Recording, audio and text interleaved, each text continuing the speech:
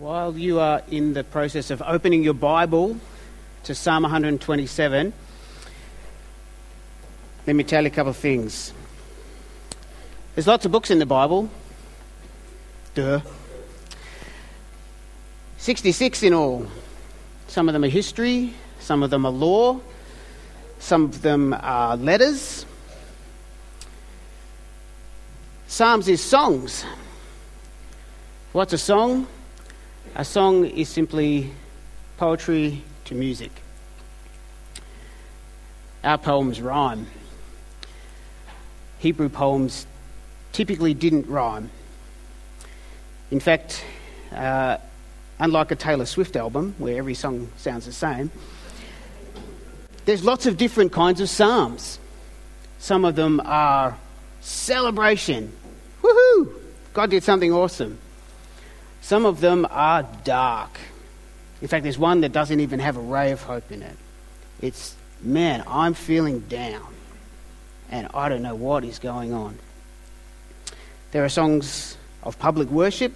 There are songs that are a bit like a national anthem. There are songs about God's specific acts. That's specific, not pacific. And there are songs about, more generally, God and his character. And because Hebrew poetry wasn't about rhyming, it was more about patterns, we see some patterns emerging in some psalms. For example, some psalms have a phrase in the middle and then they have the same number of lines in front of it and behind it in the psalm. There is apparently, I didn't map it out, there is apparently a psalm that is designed to be a pyramid.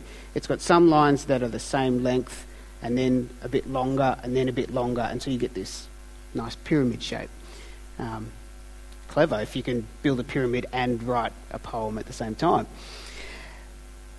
But we have to read the Psalms for what they are.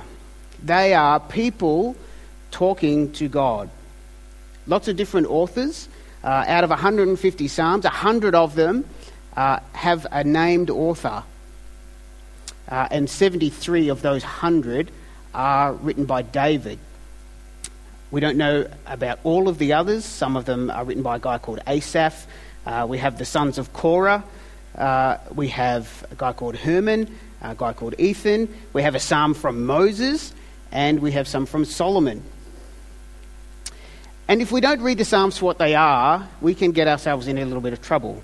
Let me read to you from Psalm 79. Pay back to your neighbour 7 times the reproach that they have hurled at you. You can see what would happen if you took that as an instruction.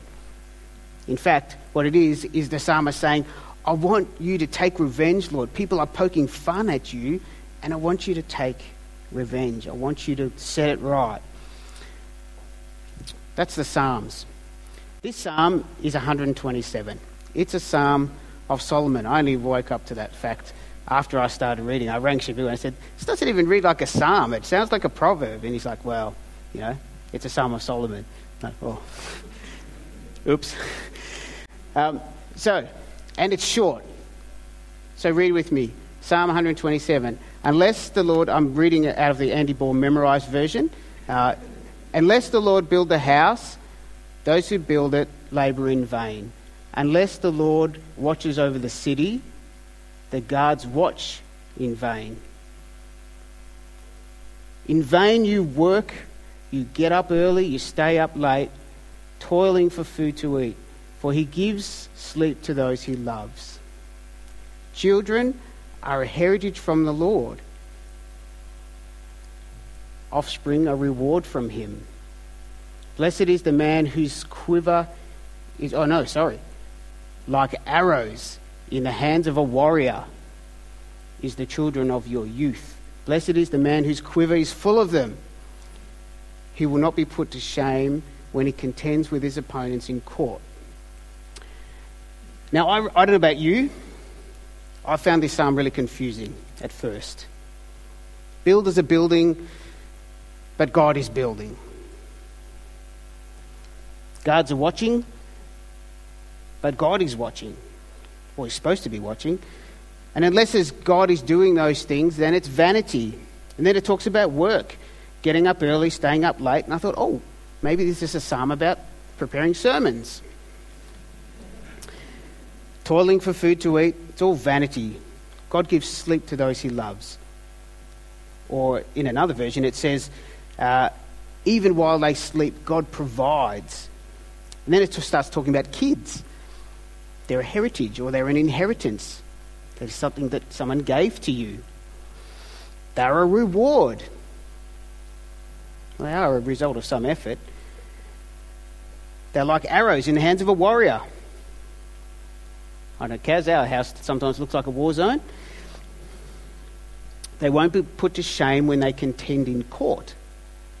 How did we end up in litigation all of a sudden? So confusing. So many things going on. So I'm going to cheat. As part of my reading, I found out that it's very possible these were actually two different psalms.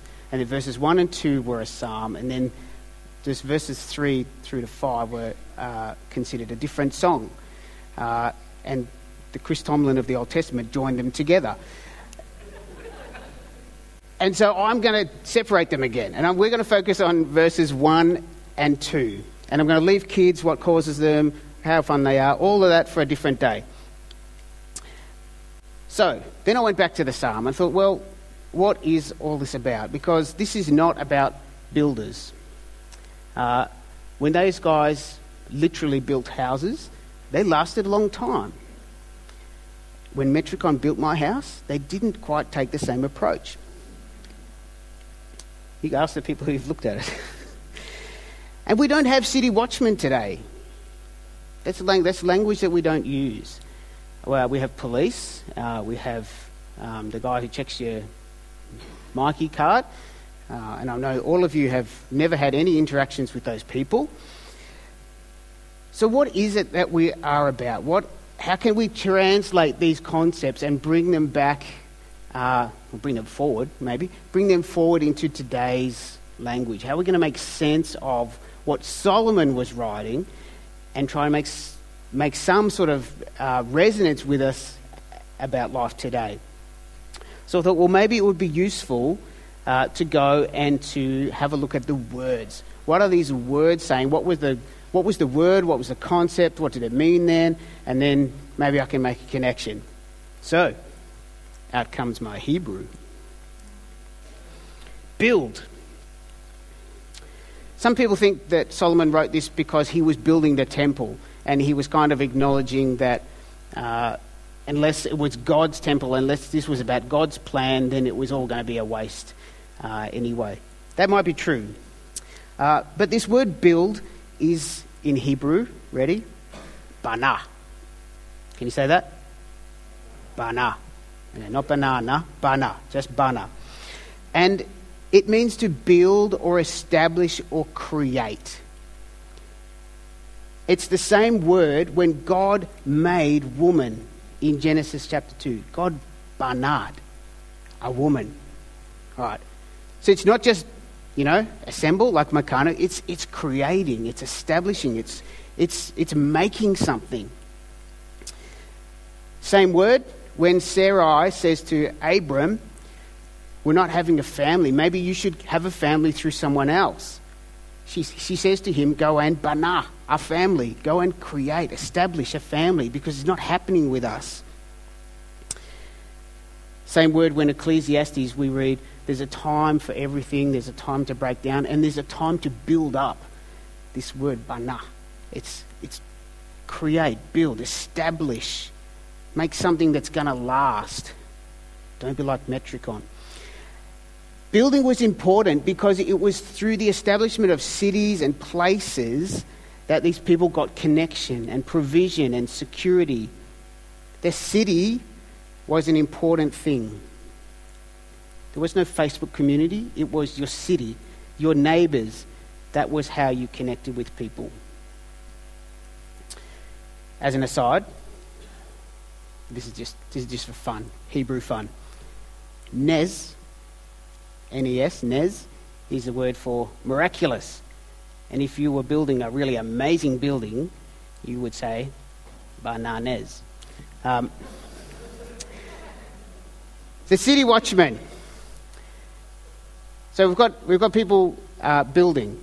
Then we read the other part of this psalm. Unless the Lord watches over the city, the watchmen or the guards watch in vain. So who are these watchmen? To watch, here's my Hebrew really stepping up a notch. To watch is a word that sounds like this. Shemar. You have to roll the R. Shemar. How am I going, Tim? Okay?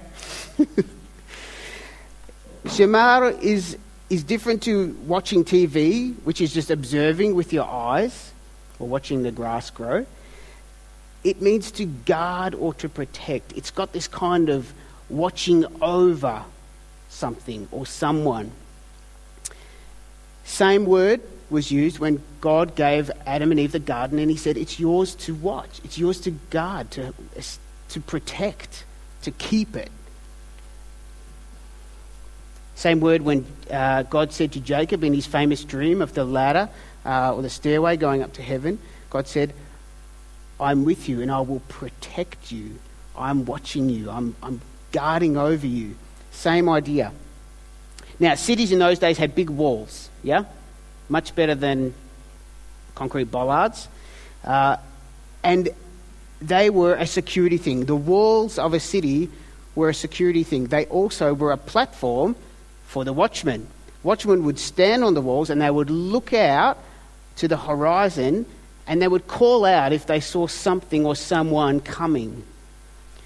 And it was their job to kind of spot it early as they could, to call out what was happening and to establish whether it was friend or foe. And if it was foe, they would quickly, everyone would come inside the walls, they would shut the city down and they would protect what they had. It was the role of the city watchman to help protect that which they had. You didn't want to lose your city. It was your place. It was your provision, your protection. So we are bana'ing, we are building or establishing, and we are watching. We are shemaring. And then Solomon talks about working. I'm not going to bother you with Hebrew pronunciation. I've got to be sick of Hebrew after a while. But it says, in vain you're getting up early and you're staying up late and you're toiling for food to eat. And this word toil means hard labour. Really, really hard. It's the same word that God said, hey, Eve, now that sin is coming into the world, childbearing is going to be really hard. And you thought women had a monopoly on this concept? They don't. You're working hard, guys. Don't tell your wife that. She always works harder. Literally, it's this really, really hard work. And Solomon says, you're working really hard. And some of you are like, yes, I am. You're working hard, but Solomon says, it's in vain. It's in vain unless it's all in vain. This whole concept of being in vain means it's worthless, it's empty. It kind of has no meaning. It doesn't last. It's useless. It's wasted. We get that same message when we hear in Ecclesiastes, which is often attributed to Solomon. We have this passage in Ecclesiastes 4. There was a man who was all alone and he had neither son nor brother. And there was no end to his toil. He also was working hard. Yet his eyes were not content with his wealth. For whom am I toiling, he asked. Why am I depriving myself of all enjoyment? This too is meaningless, a miserable business. Now, I know what it's like to build in vain. Any of you remember there used to be a little cottage at the back there. It was a Sunday school room for a long time. And quite a few years ago, someone said, hey, we're getting rid of that thing. If anyone wants it, you can have it. So in my naivety, I followed my wife's leading and we said, yeah, we'll have it. We've got a big backyard. And then we went about deciding how to pull it down, how to get it to our place and how to put it up. Long story short, we went to a lot of effort. We got a level place cut out, excavated in our place. Richard, in his goodness, found a whole lot of second-hand pavers and we stacked them and we made them level. We put some timber barriers down and we were going to just sit this cubby house, then it was going to be a cubby house, we decided to sit it on those pavers and put it up. And Rob Maisels, who's not here to verify the truth of my story, Rob did heaps of work. He came over and with his, Uber power tools, helped us put this thing together. And we were about 3/4 done when we got a letter from the local council. Dear Mrs. Bohr, the house is in Cass's name. Dear Mrs. Bohr, we've noticed you're building something and we don't recall getting an application for a permit from you. And after some formal correspondence, one of which was very formal, it had building notice and had references to magistrates' court, after some formal correspondence, we had to pull it down and we had to start again. And do you know, it felt really bad. I was really annoyed that we had wasted so much time and effort and money. We went to a lot of trouble for that. And it was all for nothing. We literally went back to exactly where we started. Man, I don't ever want to do that again. Like wasting or building another big cubby. It was in vain. But Solomon says in this psalm, it's not always in vain. This building and watching and working, it's not always in vain, but it can be in vain. So when is it in vain? Let's go to those first 2 verses again. Unless the Lord builds the house, the workers labour in vain. Unless the Lord watches over the city, the guards watch in vain. It doesn't have to be in vain. So now I'm building in God's building. I'm watching in God's watching. And when God is doing his part, things have meaning and purpose. And when God is not in it, it is meaningless and empty. It is vanity. So I reckon it makes sense to talk about 2 things really quickly. We're going to talk about building and establishing, and we're going to talk about guarding or watching, protecting. Now you're going to say, I don't build. And if you looked at my beautiful soft hands, you would see that I don't build. When am I establishing? When am I building? Well, this is not just about your house, your bricks and your mortar. And I pity anyone who's trying to get a house these days. But when we're at school, we're getting an education.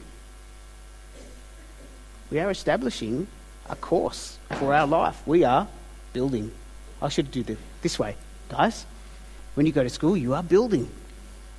When you go to university, you have chosen a vocation to train for. You are building. Tali, you are building. So you, Sam. When we choose our first job, we're establishing something of life. We're building. When we work, we get paid. Hopefully. We're getting wealth. We are building. When we get married, when we choose where to live, when we have kids, those arrows in the hands of a warrior, when we choose our kids' school, when we choose our friends, when we choose how to spend our money, when we choose how to serve in our church, when we choose how to spend our spare time, all those choices are choices that establish a life. We are, in every single one of those choices, we are building. We are establishing, shaping a life that needs to count for something.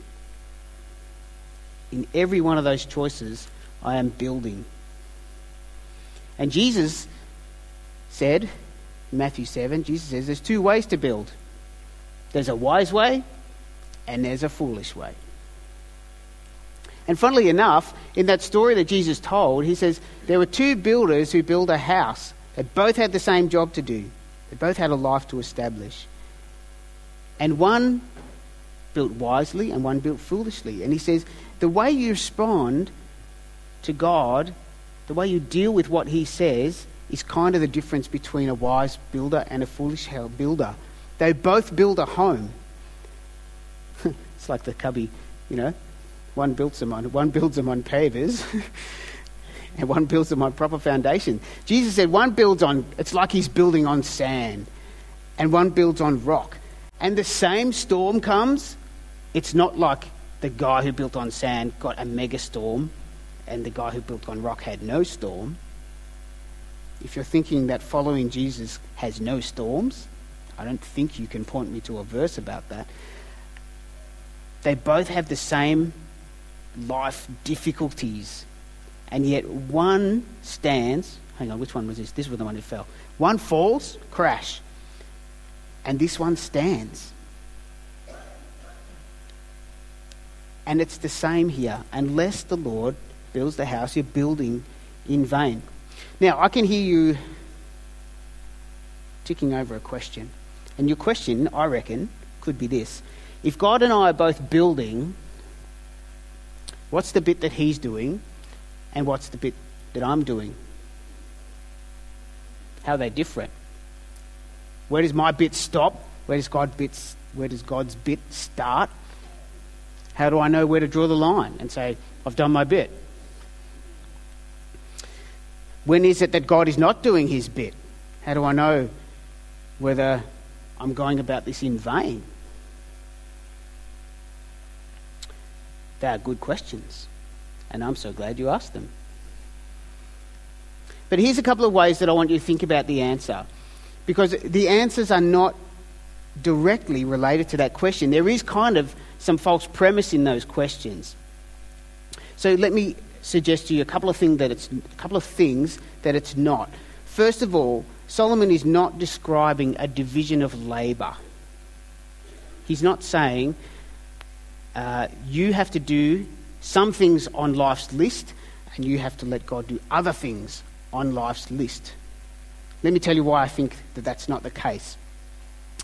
I think that's not the case because if it was, then I would be doing some good things that would establish my life and I would get part of the way there. And part way is good start. But the remainder would be for God to do. And so I would say to God, I've done my bit, now it's your turn to do your bit. And if you don't do your bit, it's your fault, God, that this flops. Because I did my bit.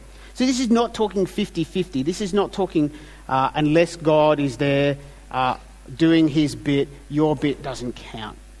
It's not what it's saying.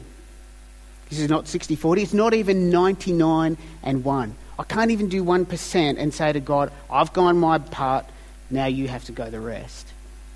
It's not what it's saying.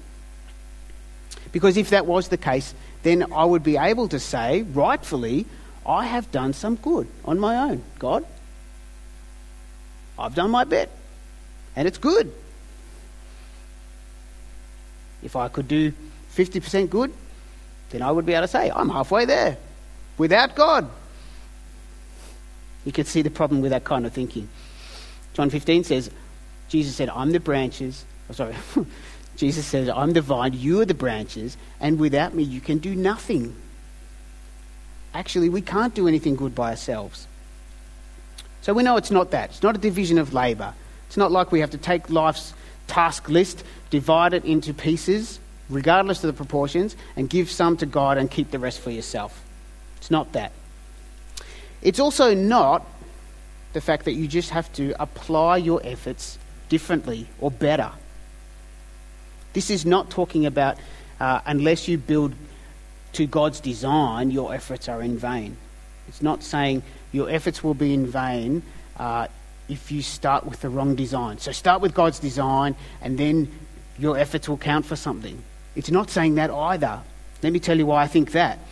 Because again, if that was the case, all I would have to do is at the very start of my journey, I would say to God, Dear God, please give me the right design and then leave me to my own resources because I'm a pretty good builder. And off I go throughout life, building my life, and as long as I started with the right layout, I'm going to do well. That's me building. That's not God building. All I'm really saying is, God, point me in the direction, I'll get myself there. not the case. God doesn't give us a list of do's and a list of don'ts at the very start and then just leave you to your own devices. That's not what following Jesus is about. So there's two things that it's not. Let me give you a third thing that I think it's not. It's not do nothing. It's not, dear God, I can't do anything anyway, so I'm going to stay on the couch. Whatever good you want to see done in the world, you're God, you can do it. It's not that. Why do I think it's not that? Well, because it's not what the Bible teaches about following God. The Bible teaches us about obedience. The Bible teaches us about sacrifice. The Bible teaches us about making wise choices. The Bible teaching us about being good stewards. None of those things are stay on the couch kind of language. Some people say let go and let God. And I understand the sentiment behind that. I struggle with that because it sounds like I do nothing and I kind of just, kiss goodbye to any situation, excusing myself of any role in that. And I'd like to see a rock climber who lets go and lets God. I prefer to think of it this way. When you want to think about what does it mean for God to build your house and for you to be building your house at the same time, how about this? Let's go right back to basic concepts. The Bible says when we accept the gospel, when we accept the good news that Jesus died for my sin, I couldn't earn my salvation, so Jesus did it for me. And then it says two things happen. The Holy Spirit, God the Holy Spirit, comes and lives in me. The Bible also says that I, in this funny, weird way, I am in Christ. So when God looks at me, he doesn't see me, he sees Jesus. So God is in me and I'm in Christ. Okay? And if God lives in me and I'm in him, then when I'm building, God's building. And when God's building, I'm building. We're actually not doing two separate things because we're not separate. We're together. We are one. We are actually in each other. And so when I'm at work at the office, he's at work in my office. And when I'm parenting my children, he's there, guiding my children. We're not saying, you do this bit and I'll do that bit. We're saying, let's together do this. Because I can't do it by myself. And unless I do it for God, it's not worth doing anyway. And we see this concept coming out in Galatians 2:20. Paul says, I've been crucified with Christ, and I no longer live, but Christ lives in me. The life I now live in the body, I live by faith in the Son of God who loved me and gave himself for me. This is not a division of labour. This is not saying the life I now live, I have to do less because God did some. The life I now live, I live by faith in the Son of God. So this is not a division of labour. This is not me being properly directed at the very start. And it's not me just doing nothing. This is actually me saying there is no point to this if this is not for God. And, by the way, I can't do this by myself. I know that if I try by myself, I will not get all the way. And I know that if I'm not doing this for God, it wasn't worth doing anyway. So let's get practical. A good friend of mine says this: we're not out to make smarter sinners. So I don't want you to be a smarter sinner, otherwise this sermon might be in vain. What difference does this make when you get up tomorrow morning? How do I know if building my life or the building that I'm doing in my life is being done for God and by God? I don't know about you, because I don't know all your circumstances, but I'm going to tell you some of the things that have been kind of gnawing away at me. And maybe some of them you'll be able to relate to. Maybe some of them will prompt your mind to say, that's a little bit like me and whatever it is. First of all, my business. Some of you know I'm involved in a business. And as I was reading this, I was thinking, wow, I'm not sure that I ask God often for help with my clients, with the legal problems that I'm looking to try to resolve, with the decisions that I'm being asked to make, sorting out issues with my staff. Sometimes I feel like at business is business. I'm there for business. I'm not there to be all spiritual. And I sometimes create this divide, and I draw a line down the middle and I say business, God. And I divide the two. But God is saying, unless I'm building, you're building in vain. And so my tendency is to keep things on my side of the ledger and say, no, I've got this bit, God. This is business. You wouldn't understand. How about this? My tax return. I don't often get a tax return. I usually get a tax bill. But business has been so lousy lately that I've paid too much tax and I'm getting some back. And there's lots of things that I could do with it. And so I start making a mental list. Oh, I'd like to do this. I love the Golf GTI. I'd love to do this to the house. I'd love to take the kids to such and such a. But when I make my list and then I go back and I ask myself, why? Why do I want that? Why would I like this? Why do I want to do that thing? Oh, because they're fun. Why is it fun? Oh, because everyone admires me when I have it. Why do they admire you? Why do you even want to be admired? Come on. If I go digging down and keep asking why, I'd dredge up these reasons.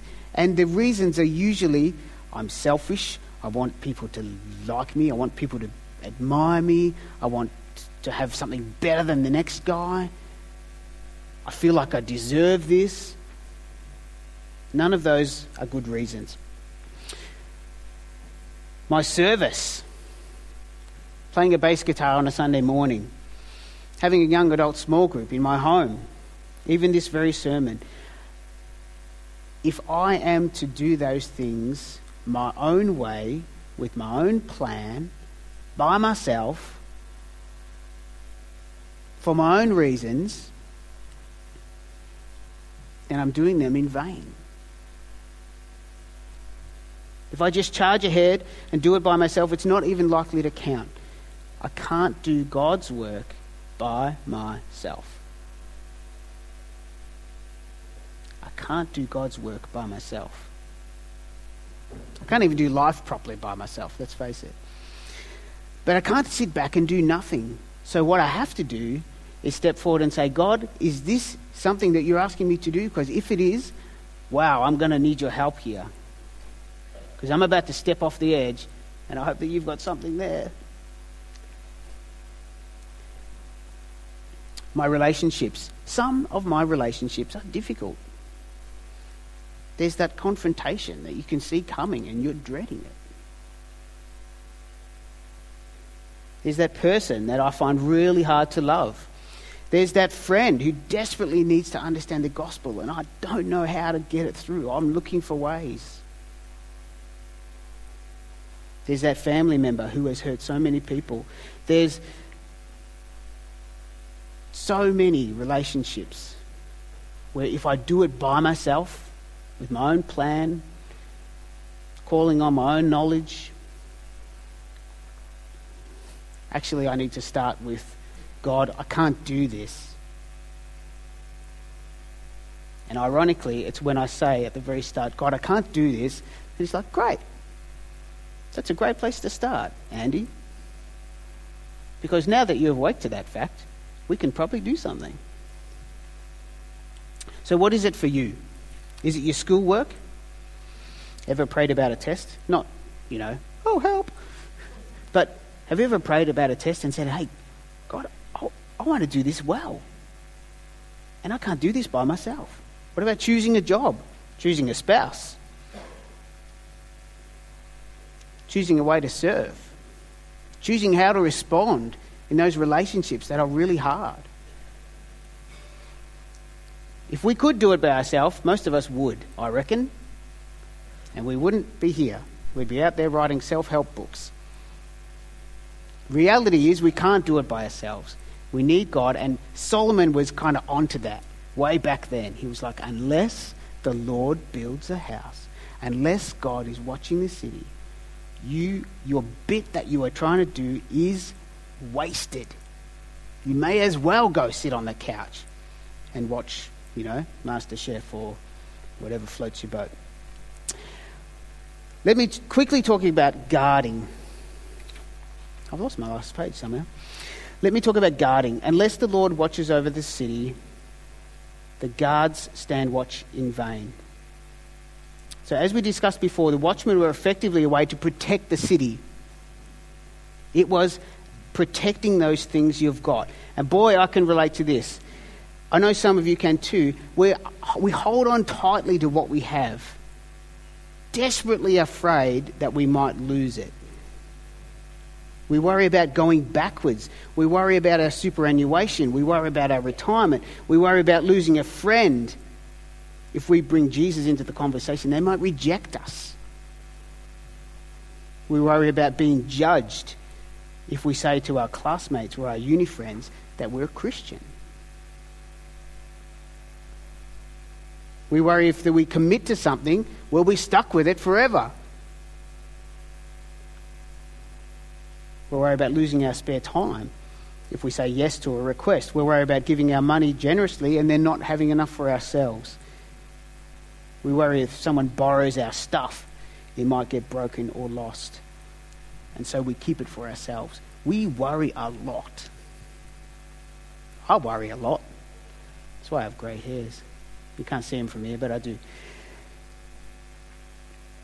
When we worry, when we take it upon ourselves to be our own protectors, it's the same as trying to build your life yourself. God says, hey, that thing that you're trying to protect, that was mine anyway. I gave it to you. I helped you get it. I helped you build it. Let me use it. Don't hold on so tightly and rob yourself of the joy of doing the thing that I've got for you to do. Last question. What if this is all gobbledygook to you? What if you're like, well, not really getting God to build my house, build my life, not convinced that God's a thing that I'm into just yet? If that's you, this psalm has a message for you too. And the message is in those two verses. Unless God builds your life, unless God is building your house, your efforts are in vain. Your efforts are wasted. You will, if you stay on that course, get to the end of life and go, wasted, empty, meaningless, rubbish. You get a choice. Each of us gets a choice to choose whether or not we do it with God or we do it by ourselves. And Solomon is kind of whispering a piece of advice in your ear about as effectively as clubbing you over the head. He's saying, do not waste it unless you do it with God. It is wasted. Don't try to hang on to the things you've got yourself. Don't try to build it yourself. Your grand life plan counts for zero unless it was done hand in glove with God. If you have never ever contemplated life with God, Him in you, you in Him, if that's a concept that you just get weirded out by and say, I've never thought about that. That is crazy. Yeah, it is crazy. But it's what God designed. It is what gives life meaning. I'm going to leave it there and say to you, if that's you, please don't ignore that question. Don't put it off. Don't kick it down the road. Don't dismiss it. Religious mumbo jumbo. it is actually what life is about. I'm going to throw it to the musos for a last song.